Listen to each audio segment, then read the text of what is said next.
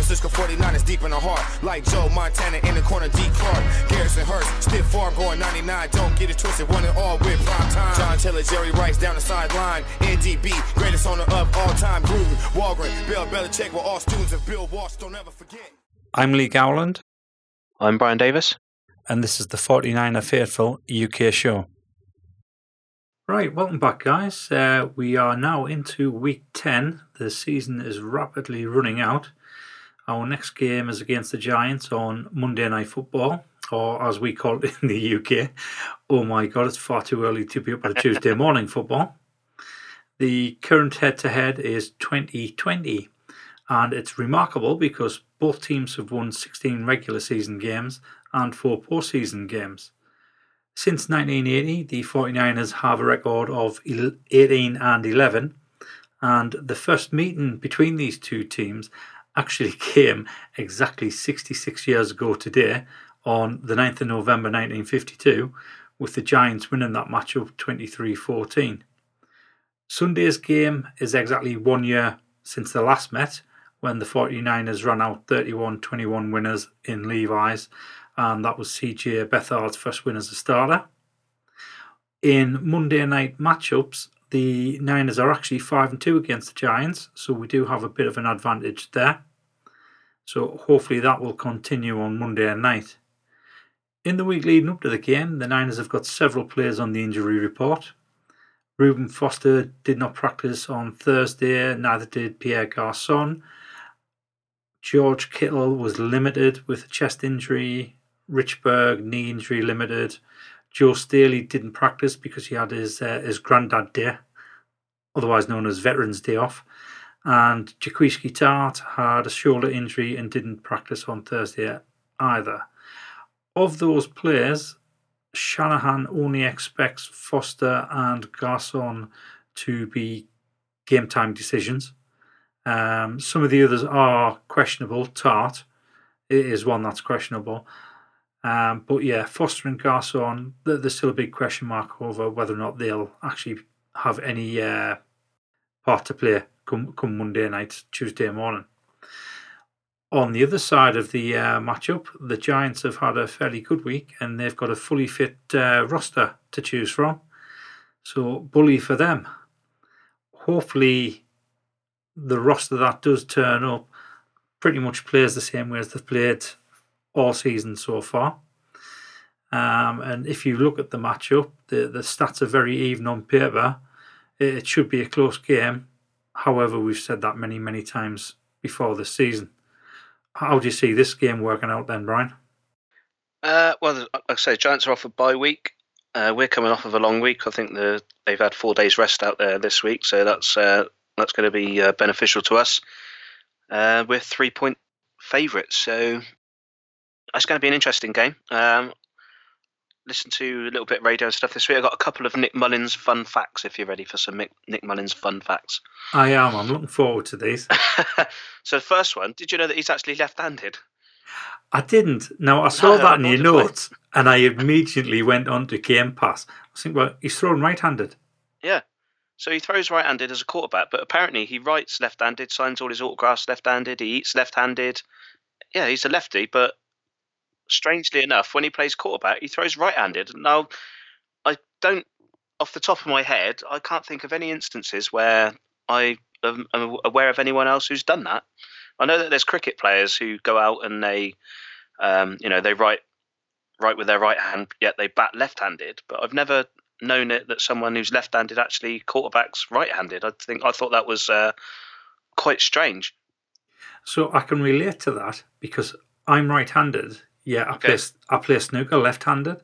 Do you really? Okay. And when I play football, I'm left-footed. Okay. But I'm right-handed. Well, so yeah, I can relate to that in some sense. well, I wonder if that's just something that he did as he was growing up. Hmm. He basically started throwing the ball to his right hand. Yeah. Yeah, I found that quite strange. When I play football, I tend to use both feet, but I couldn't. If you asked me to throw a golf ball more than 30, 40 yards with my left hand, I'd struggle. Yeah. Yeah, with my right hand, I could probably throw it 3 or 4 times the distance that I could with my left hand. So yeah, so I found that quite strange. And then I had another funny story in the week. Did you hear the one about the radio? About the radio. And Nick Mullins. Yeah, Nick Mullins is One Way Radio. Oh, yes. Yeah, apparently he was so prepared for the game on Thursday that he pretty much knew all of the calls and everything. And before Kyle was reading them out to him, before he'd even finished, he was pretty much right. Yeah, I know what we're doing. And he was trying to break the huddle and get out there. And apparently on several occasions during the game, he kind of said basically along the lines of, "Man, didn't you ever shut up?" But I don't think he realised that it was a one-way radio and Carl couldn't actually hear him. So he was sort of pretty much telling Carl to shut up and get on with play, calling the play, because he knows what he's doing, because he studied this playbook intently over the summer and everything, and he knows exactly what Carl wants him to do. But Carl's sort of relaying it so that he makes sure that he gets the full message. Yeah, Mullins is going in there and pretty much sort of, right, I know what I'm doing. I thought that was quite a funny story from the week. So I did hear that in an interview I watched this morning on YouTube with Shanahan. So yeah, I found that interesting.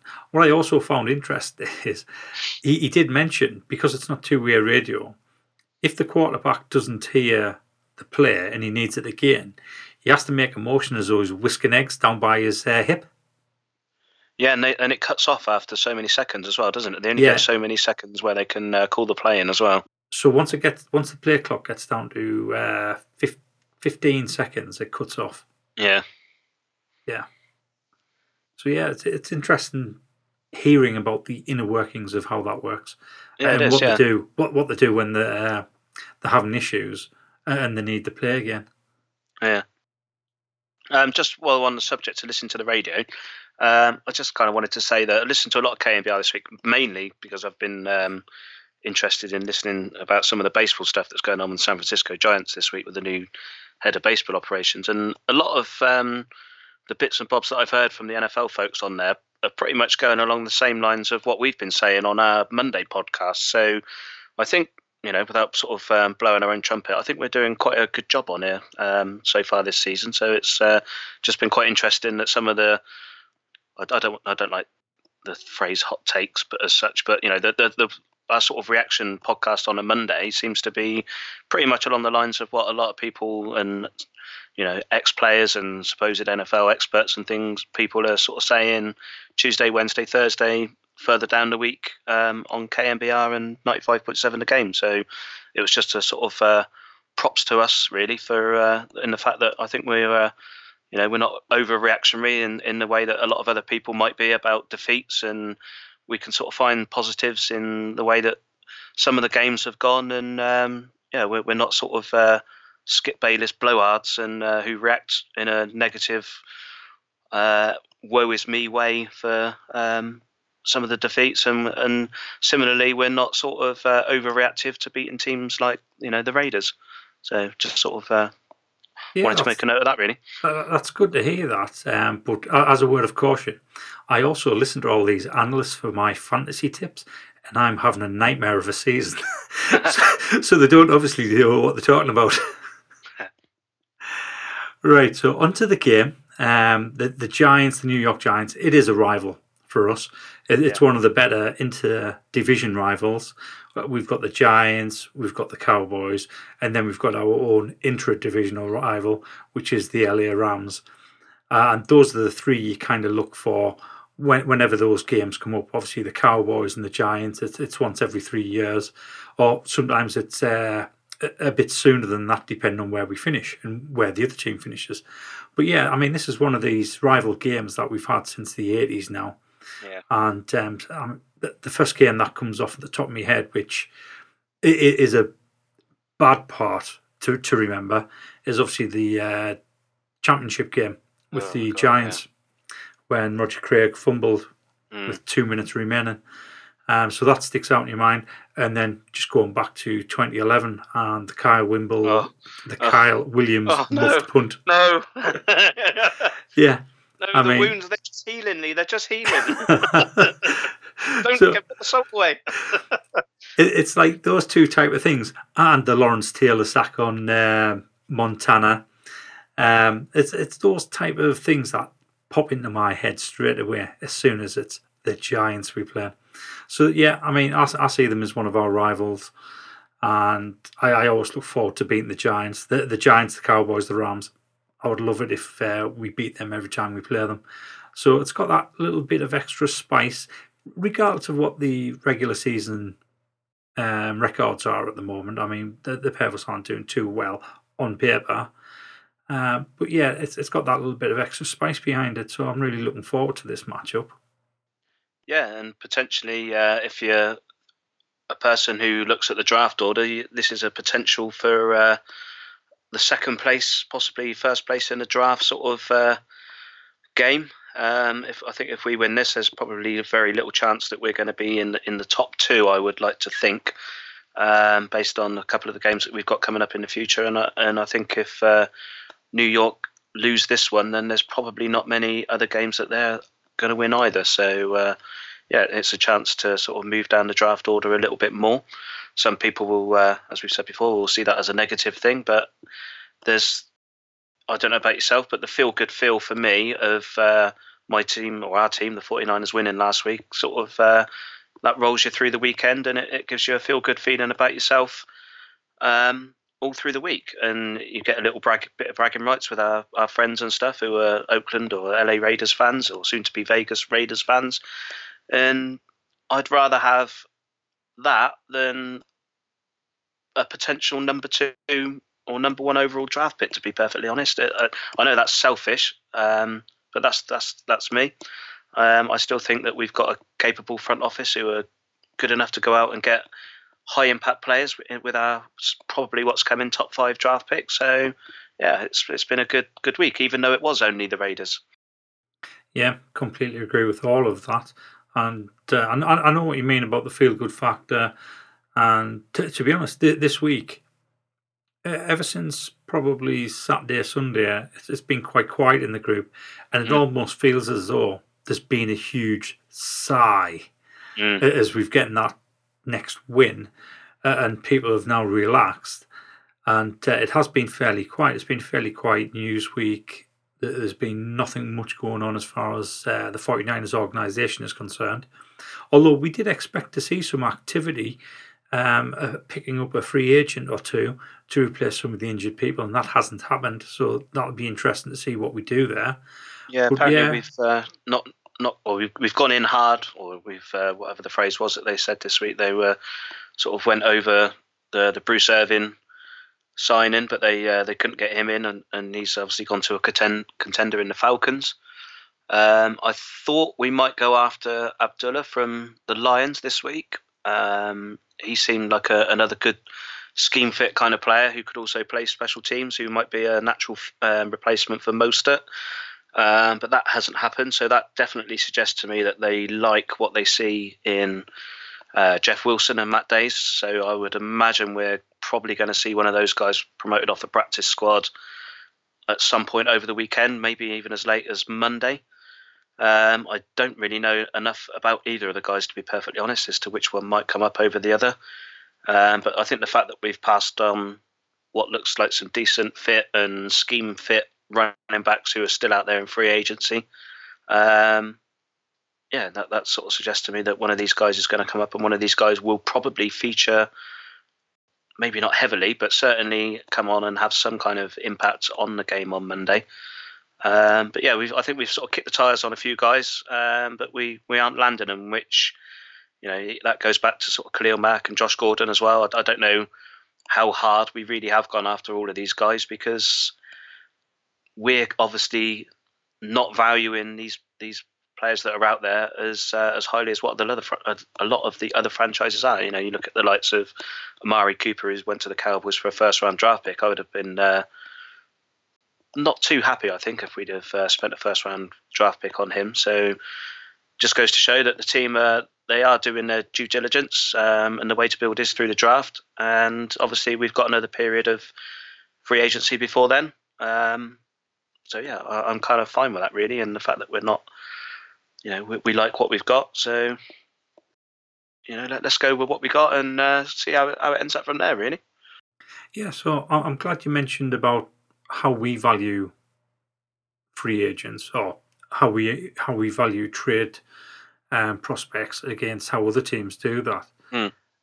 Because in my mind, you'd have a player who you'd give a certain value to based on his skill set. So that would be where your baseline is.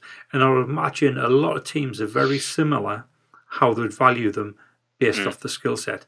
But then you have to have a look, if you're mid-season, you have to have a look at how your season's going. Because that could actually add value to that player the way your season is going. Yeah. So the likes of the Falcons who've getting Bruce Irvin, they are a contender, like you said. So Bruce Irvin becomes a higher value player for them than what he would for us. So they'd be more willing to part with more than what the San Francisco 49ers would at this present time, because he's not worth that to us at this time, that extra above the baseline value. Yeah. And I think that's what a lot of people forget about. You can't just put one value on a player. You need to put a baseline value on his skill set, his performances over the last 1 or 2 seasons. And then you also have to look at how your season's going. Do we actually need that person this minute? Should we actually give up those picks to get that person this minute? That's right, yeah. Or should we keep those picks and bring in a younger person, albeit somebody who's completely unproven?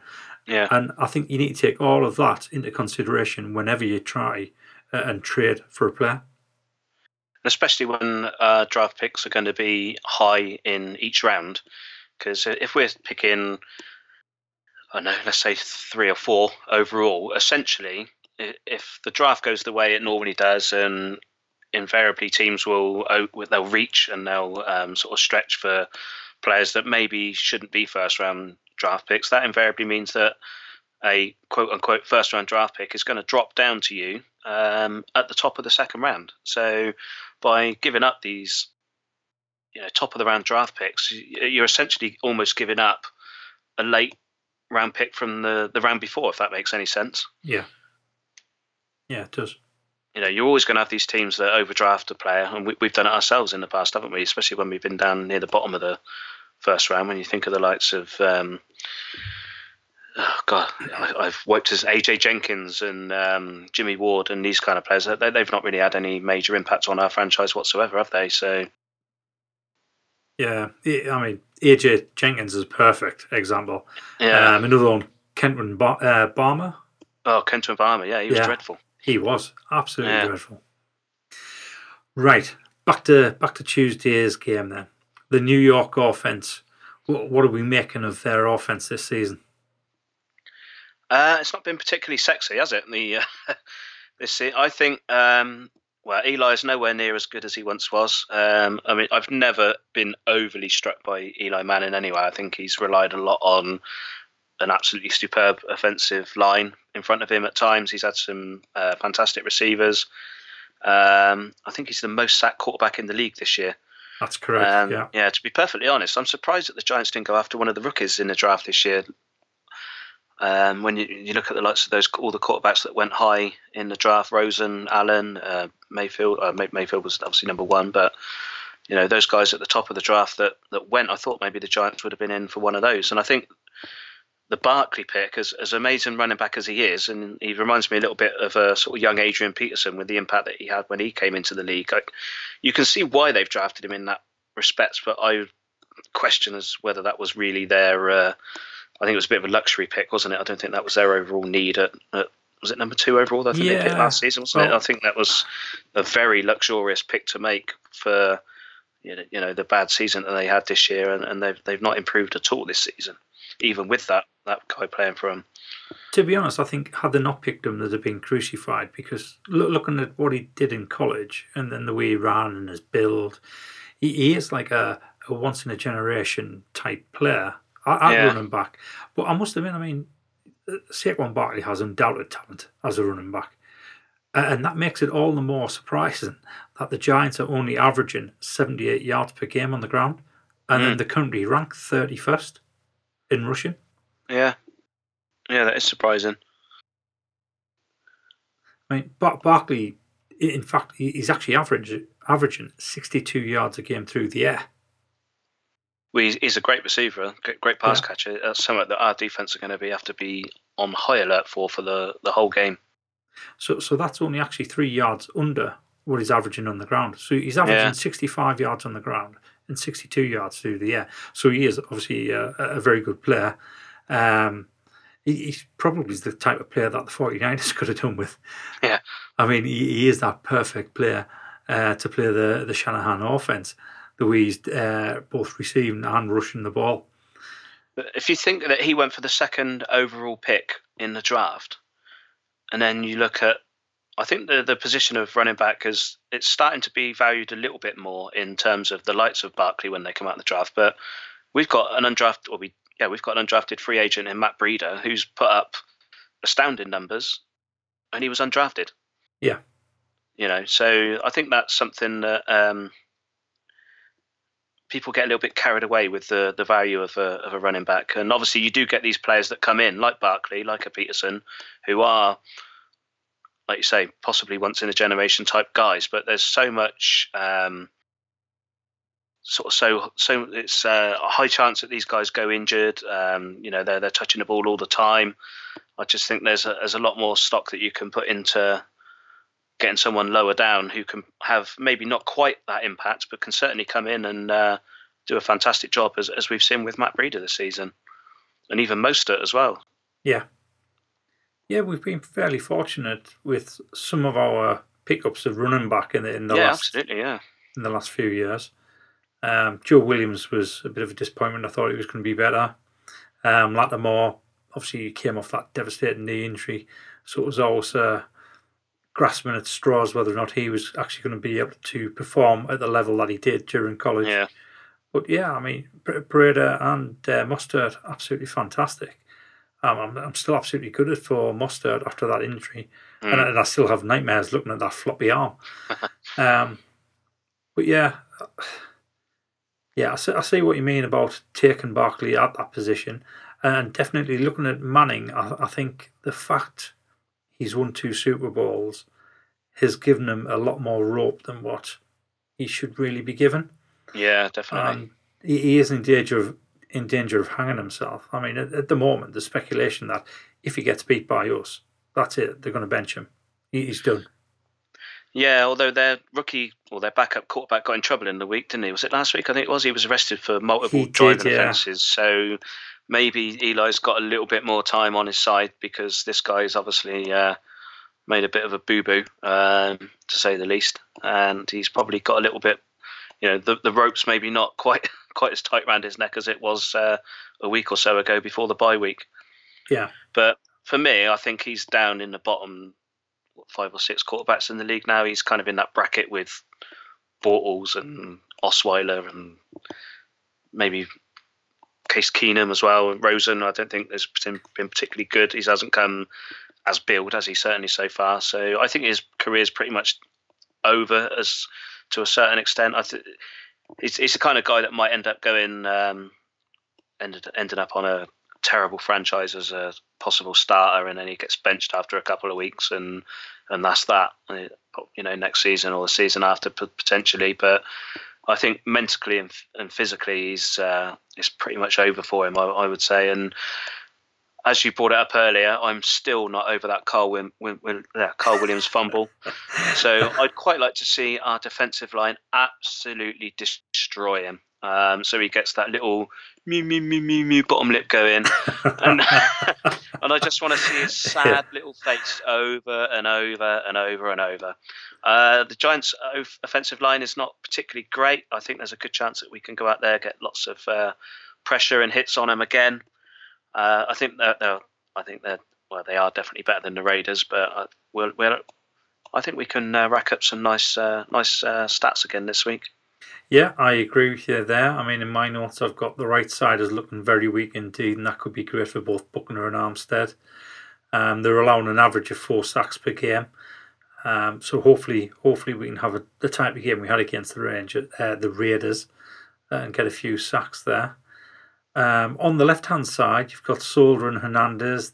They're probably going to be a decent test for Solomon and Marsh. Yeah. They're a bit better on the left-hand side. Hernandez was actually somebody I was kind of hoping that we were going to draft last year. In the draft in May. But obviously he's gone to the Giants, and we drafted McGlinchey instead, and I'm over the moon with McGlinchey. Don't get us wrong. McGlinchey's been a revelation. But yeah, it's going to be interesting to see how Solomon and Marsh get on this week, and whether or not Blair is over on that right hand side and has to deal with either Solder or with Hernandez.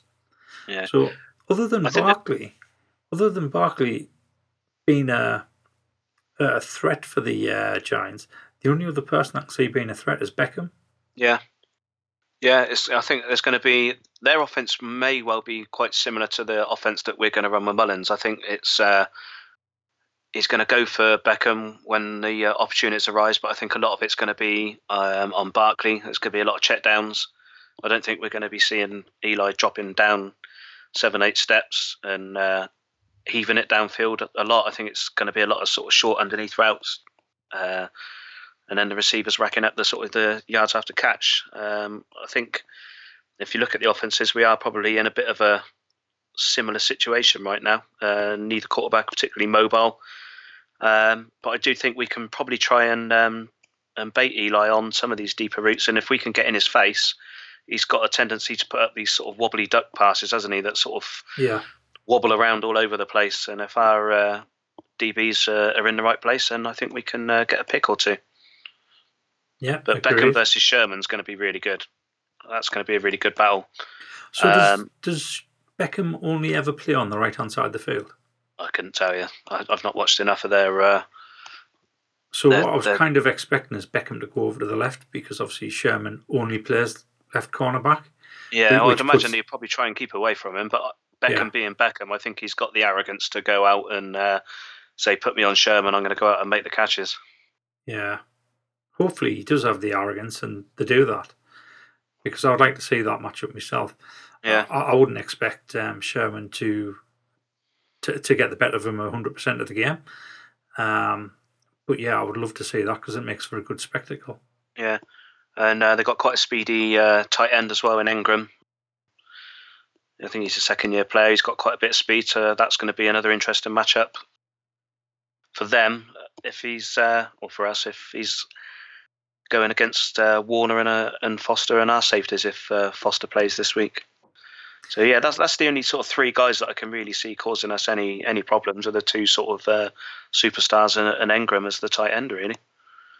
So as far as our defence is concerned, with you mentioning Foster, whether or not he plays there, what I've got written down is Dakota Watson was absolutely excellent in his first game this season. He was, wasn't he? Yeah. He was absolutely superb.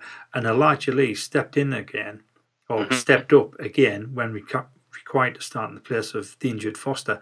And the way Elijah Lee is playing, on his performance, I think it merits a starting place. Yeah. Even if Foster's 99% fit, the way that Elijah Lee's been playing, I definitely think he deserves a start. Yeah. And talking of Engram and that going across the middle, I spent a little time on PFF earlier, and I'll quote it directly because it's easier rather than me trying to butcher it. When defending offensive players running routes out of the backfield, 49ers linebacker Fred Warner has allowed just 4 receptions for 30 yards.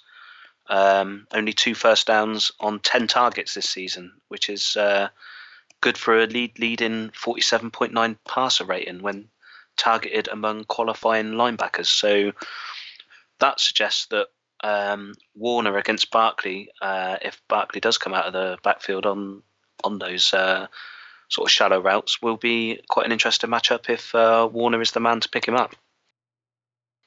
So I spend a lot of time on PFF as well. I mean, that's where I make a lot of my judgments on the matchups.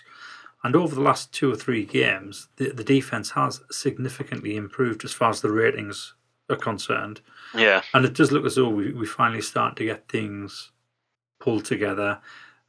Things are starting to click in place. And we are doing a lot better than where we were earlier in the season. Now, one of the things I did notice, and we've mentioned it a couple of times about snap counts, and Solomon only playing a fraction of the game. Yeah. So I've done a bit more digging this week to actually have a look to see how bad it is. And to be honest, it's not. There's only Buckner who appears to be on the field for a high percentage of the snaps on defence. And I think this is more to do with the way they rotate the linemen than production.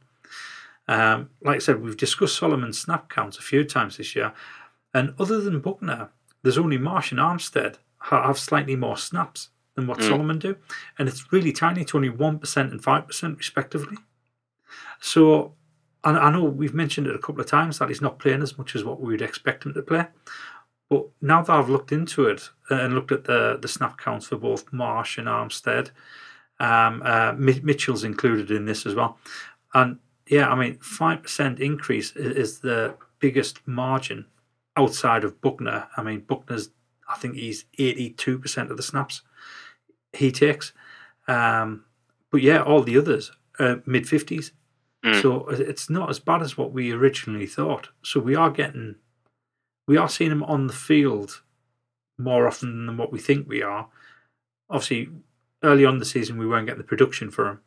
But hopefully, he has picked up over the last couple of games. He has been more visible. I mean, they've obviously found where he's good at and what he's good at and what best suits him. And they're now using him in those situations rather than just sort of giving him 25, 26 snaps here and there. Yeah, that's right. And that's because they've moved him to the interior. Yeah, they have. And the tackling's definitely going to need to continue, especially with Barkley, isn't it? We can't allow him into the open field and make plays.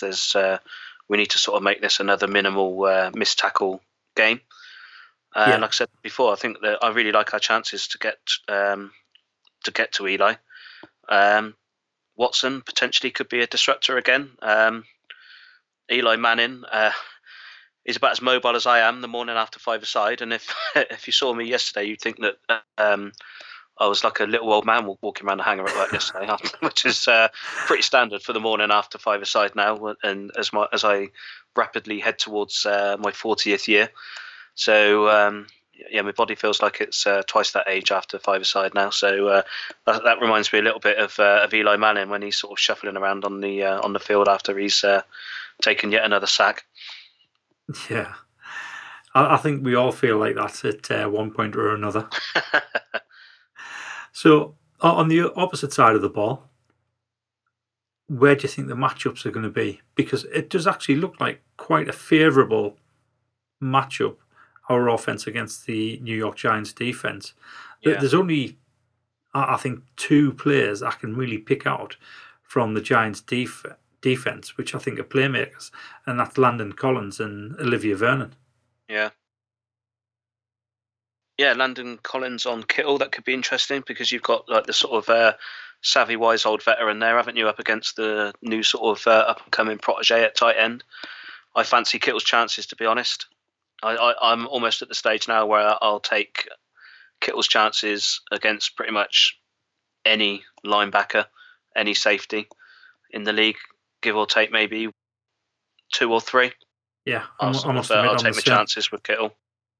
And yeah, absolutely fantastic. And Janoris Jenkins was obviously a big name cornerback that they've got. He's not the Pro Bowler he once was. He's given up 6 touchdowns already this season. Yeah, he's had a poor season.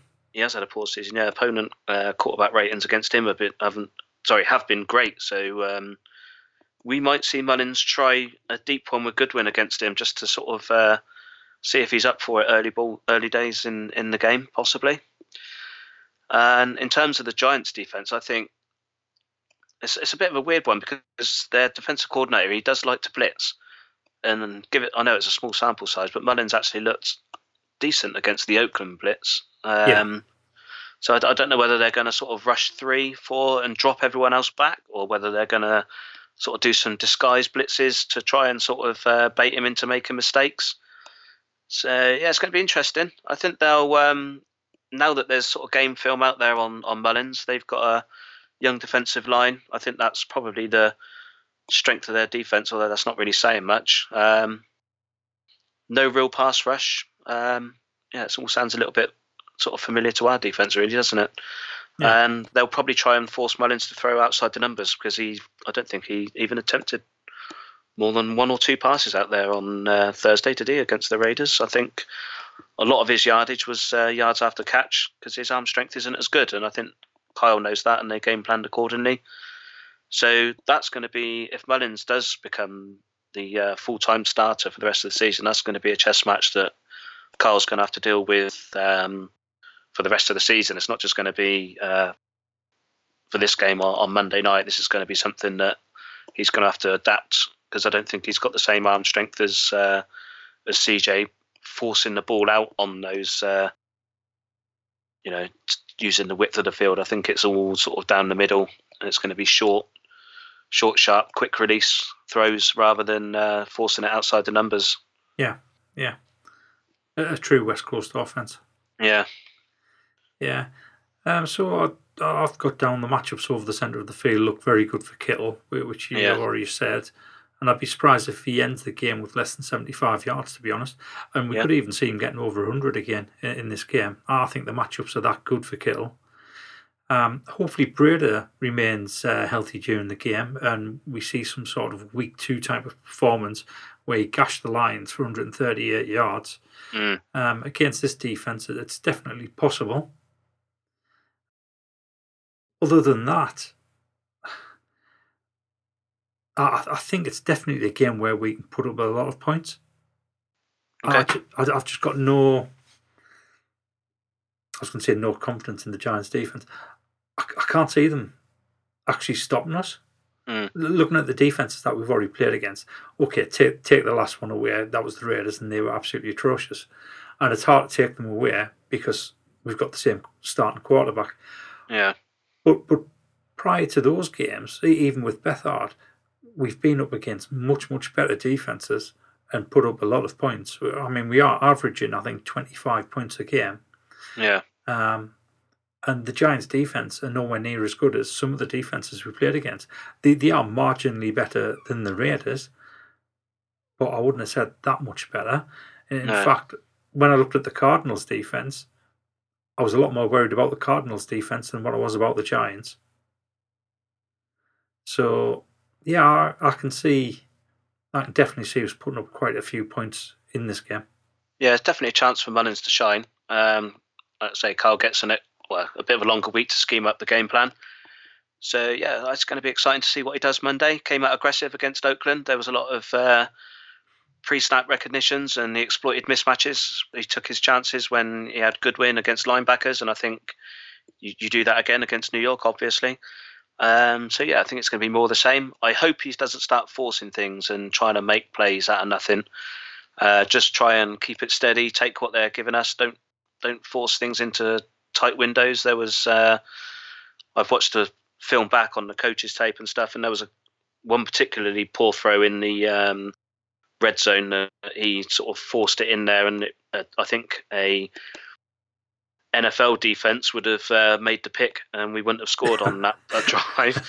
And then I also watched back that George Kittle catch, and we thought at the time that was triple coverage, but that was actually 4 men. There were 4 men all coming in on him, and I wouldn't want to, as great as that play was, I wouldn't want to make a habit of seeing that week after week, because, like I say, an NFL team will make plays on those particular throws, and we were just lucky that he's sort of had a nice matchup to open his NFL career. And yeah, as great as it was, I don't want to see it over and over again with the dangerous throws into triple and quadruple coverage. So yeah, if the O-line can help him, keep him on his feet. We had no sacks against the Raiders. I don't think they'll have it quite as easy, even against an underperforming Giants team. But if he continues to read the field well, we saw, well, I think we've both seen, and everyone else has seen, that on a few of those plays where he dropped back, he kind of looked one way and sort of moved the defensive back with his eyes, didn't he? And he sort of forced them to bite on the first or second look, and then he's gone to his second or third receiver, which is absolutely fantastic. So if he can continue to do stuff like that, then yeah, it's I think we've got a really good chance in this game, and I hope he does have a good game, because it really will be nice to see us have a little quarterback controversy, for want of a better phrase, because that's what makes teams better. And if we've got 2 quarterbacks staking their claim for the number 2 role, then that can only be a good thing for the 49ers. And if he has a bad game, then I can just see it being another week or so of divided franchise of fans saying, "Oh, I should have left it. CJ should have come back," and then you're gonna have all the other people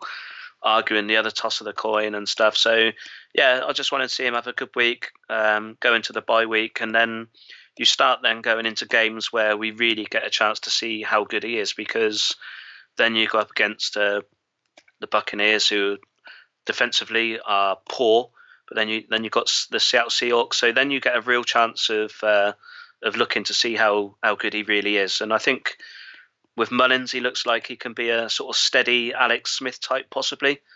And I think what we've sort of seen with CJ is the highs at times are high, but the lows are quite low as well, aren't they? With you sort of like look at that 4 turnover game and stuff. So he's kind of up and down. And if CJ can just sort of, if Mullins can just be that nice sort of steady, the ups are good, but the downs aren't quite so down, then for me, he has to sort of remain the starter for the rest of the season. But you have to, I think we've got to just rein in some of the enthusiasm and stuff from beating the Raiders, because the real work for him starts in this next run of games now, and it starts on Monday. So, yeah, hopefully he can keep up that sort of consistent level of play, and he probably, there is a good chance that he will be the number 2 next year, and there's possibly a chance that we can flip him for a pick or something, or flip CJ for a pick in the off season or in a season or two's time. One of them, I think, will probably go. So an interesting stat about Beathard, and this was a stat that Shanahan actually brought out in an interview, was that over the first 10 games of their careers, both Beathard and Cousins have identical stats. I think Beathard has 1 or 2 interceptions less than what Cousins did. So the point that Shanahan was trying to get across is he's still got every confidence within Beathard's ability to play the game. Yeah. He looks very similar to what Cousins did in the first 10 games that Shanahan had him at Washington. So you shouldn't be writing anybody off at this stage, because look where Cousins is now. And the amount of people or fans that would have wanted Cousins if we hadn't gotten Garoppolo is unbelievable. You're talking a high percentage, probably 80-90% of 49ers fans would have been saying, yeah, go get Cousins. Oh, yeah, Cousins was billed as the next big thing. If you go back a year or even 18 months ago, he was pretty much going to be the... we all thought he was going to be the next 49ers quarterback when Kyle came in here, didn't we? And yeah, there was a lot of talk of him coming here and possibly being on one of the biggest contracts in the NFL at the 49ers. So yeah, it's a good comparison, and it's something that we're in a nice position to have 2 quarterbacks who can come in and do a job. Because how many times do you see a backup quarterback come in and he just craps the bed, for want of a better phrase, doesn't it? And the drop off is substantial in a number of franchises, and it just goes to show that we're doing a good job. We're identifying players out there within the draft system and the undrafted period of identifying the type of player that can come in and can do a job for us. Yeah. And whilst we might have whiffed on 1 or 2 of the picks, in like a Joe Williams, and let's say the jury's still out on Solomon Thomas, it goes to show that when you've got someone playing the way that George Kittle's playing and the way that Beathard at times and Mullins has come in and done so far, it just goes to show that the evaluation process that is being done, I think, is good. And that's a positive for us as we, once the season's done and we look at free agency in the draft next season. So have you got any more on offense for the 49ers? No, I think that's about it. I can't, off the top of my head, I can't really think of anything else. Right, so I've got a couple of stats. One is directly related to 2 people that will be playing Tuesday, and the other one is a past player. So the first one is Odell Beckham Jr. He's actually got less than 100 yards more than Kittle, and he's had 20 more receptions. So it just shows you how good Kittle's doing this season when an elite wide receiver isn't that far ahead of him, and he's had to have 20 more receptions to actually get those yards ahead of him. So that was an interesting stat. And the next one absolutely blew my mind. So, and this was one that I've just found out this morning. Frank Gore currently has his highest PFF rating since entering the league. Really? 79.9. The previous best was the 2012 Super Bowl season, 78.2.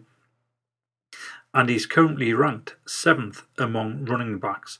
So obviously the PFF rating takes into consideration how well the pass block, how well the run block if it's a 2-back set, the running of the ball, how many yards they average in, also what the receiving stats are like, as well as touchdowns as well. So it takes all of those into consideration when it comes up with the PFF stat. It's not just looking at the thing that running backs are meant to do, which is run the ball. But yeah, at the moment, he's actually ranked 7th among running backs with his highest average ever on PFF, and that just completely blew me away. And I really hope he comes back and has one of those one-day contracts and retires a 49er before he gets his first ballot Hall of Fame nomination. Yeah, definitely. Because he's going in.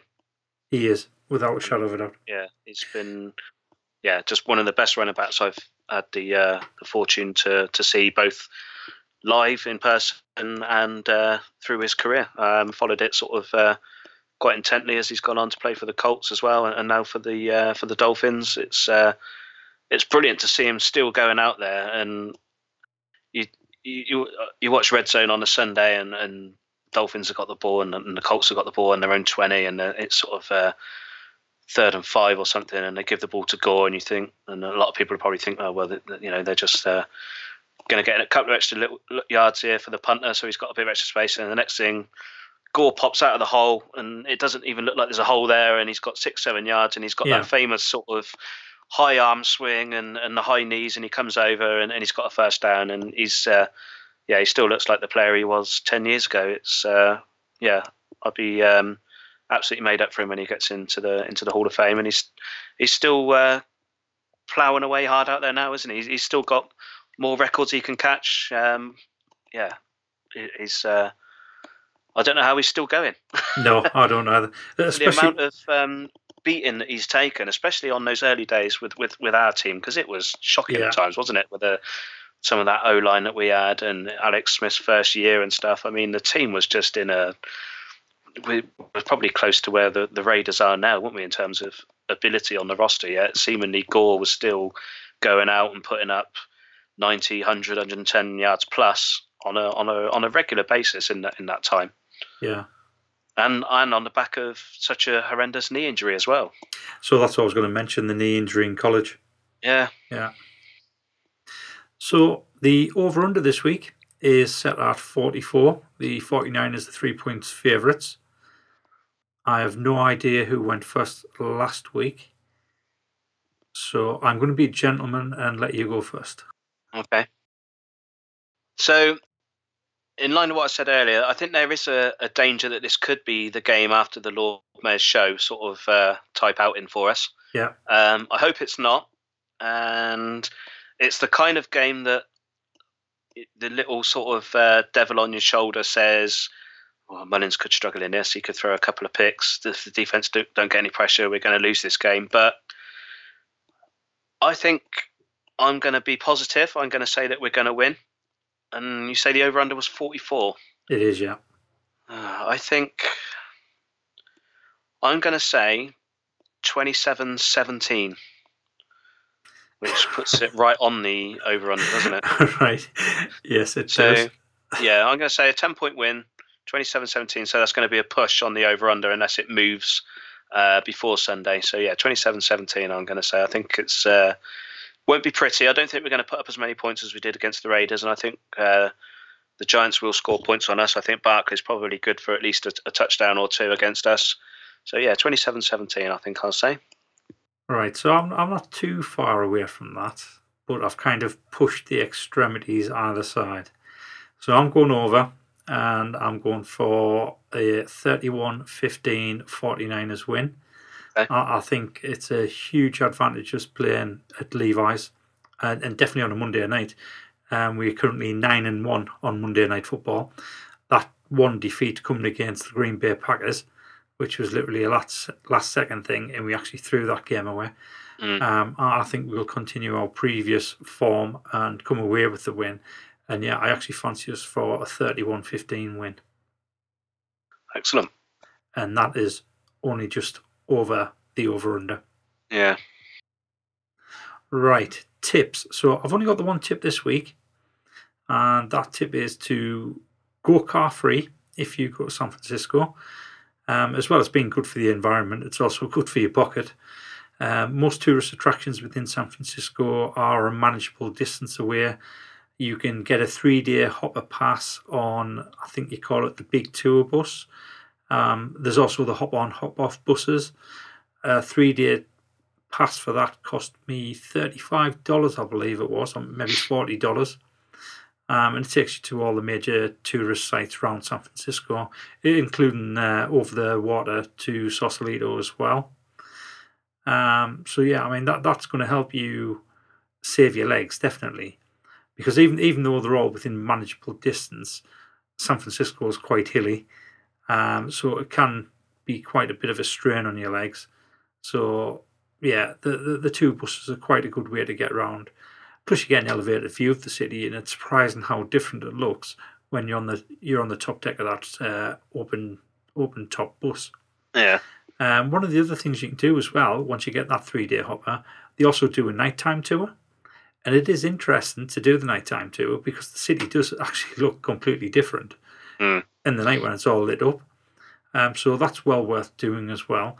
But if you do that and you're sat on the top deck, and you're there in either autumn or winter, make sure you're warm. Yep. Because it is absolutely Baltic on that top deck. But you get a good view. So I can definitely recommend doing the hop-on, hop-off bus tours. Yeah, I did a open top one the first time I went out there, and it was fantastic. Yeah, like you say, it's a completely different experience. Sat upstairs on the outside, you get to see a lot more of it. And invariably, you've got the tour guides on there as well, haven't you? So you learn a little bit about everything as you're going around the city as well. Well, they certainly did on the one I went on anyway. So the tour guide on the one I went on, he was the one that told us it's legal to be naked in San Francisco as long as you think you're wearing clothes. Really? Yeah. Okay. So I've actually checked that as well. There is a little known law that says it's legal to be naked as long as you think you're wearing clothes. Wow. Okay. Well, I wouldn't expose anyone to me doing that, so... No, me neither. But yeah, it's just... And a lot of these tour buses are really good because you just get to find out all the sort of little things that you wouldn't normally find, or invariably you just walk past and you'd never know that stuff was there. I think... I can't remember the name of the guy off the top of my head now, but one of the... I don't suppose it's really a tourist attraction as such. And you've got to be a little bit careful how you sort of go about it because of the way that it is in America at the minute. But there's one of the things that was pointed out to me on the tour bus that I went on was that the tour guide said to me, we're just going past a building now where the mayor of San Francisco was shot in 1980 something, and if you actually go up to the building, you can still see the where some of the bullets hit to this day. And I thought, right, okay. Wow, I did not know that. So yeah, it's just little things like that you pick up that you might walk past that building 10, 12 times while you're down in the city, and you'd never know. But yeah, when you actually walk past and you look up, you can. Oh yeah, there's gunshots there, and yeah, they're still there now from when the mayor of San Francisco was shot. And I should have done my research really, but I didn't realise we were going to be talking about that. So there you go. So yeah, something for people to look out for next time they go. And in terms of mine's going to be, surprise, surprise, bar related. If you do go in the summer and you do fancy some baseball, then there are two fantastic bars down literally opposite AT&T Park, Momo's Bar and Pete's Tavern. Standard American bars, loads of beer on tap, but loads of baseball memorabilia all around there. Well worth popping into both if you get a chance to go and see them. And then if you do actually go into AT&T Park and you do watch a baseball game, they didn't have any the last time I was there, but the first two times that I went in there, or on two different occasions when I've been in there, they do lucky dip bags.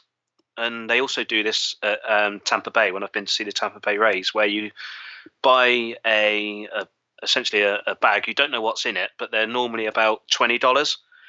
And in there, you normally get a bobblehead of a current player or maybe a past player. But it's not just sort of any old player. It's normally, normally they make bobbleheads for a reason. Normally it's they're good players, aren't they? That bobbleheads are made for. So yeah, you can normally pick yourself up a bobblehead or signed baseballs as well. There's a lot of signed baseballs that you can buy.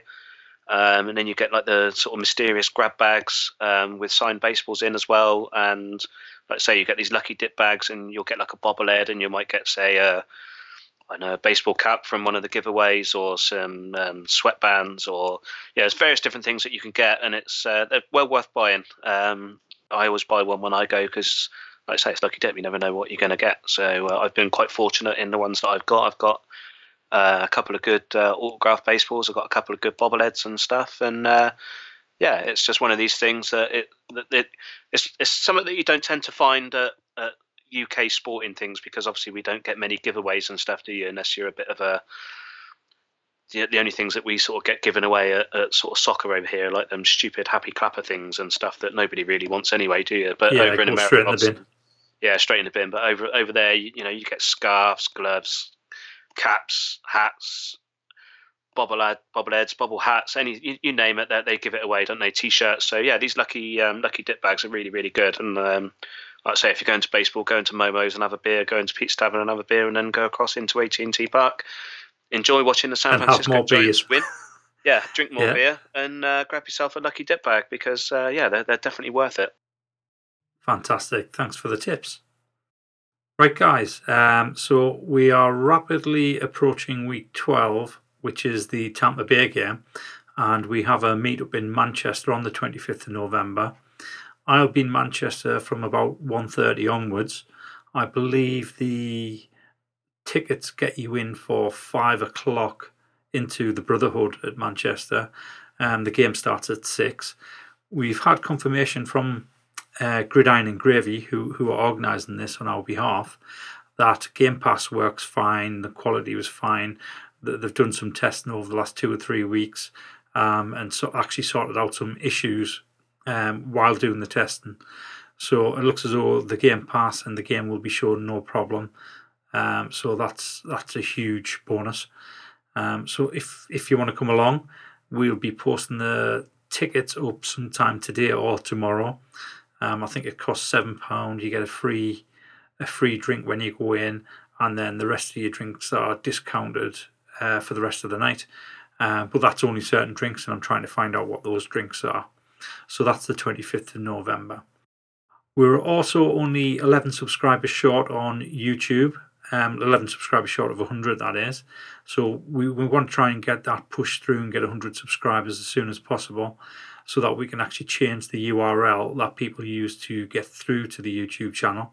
It means that we'll be able to customize that and use 49er Faithful UK instead of just the random text and numbers that is there.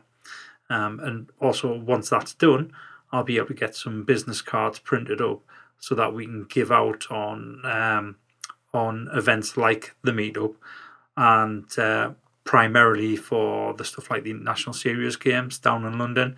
If you see 49ers fan that don't know about the group, you can hand out these cards and they'll have all the details on. So those are the type of things that we've got in the pipeline at the moment. I ordered a new flag a fortnight ago and it turned up on Monday. Disappointingly, they're getting the colours wrapped the wrong way, so I had them straight on the phone and they're going to rectify that. So I'm currently waiting for the new flag to arrive. I also bought a customised hoodie. I was a little bit disappointed with it. The sizing, it's a snug fit for a large. The badges could have done with being a bit further apart, and I know that's a design on my part. But other than that, it looked okay. Comes out at $38.99. The material was nice and thick. It was a good colour. The badges aren't the type that are iron-on badges. They're more printed on. Well, it is printed on. So it's not the type of thing that would bubble and split and peel off.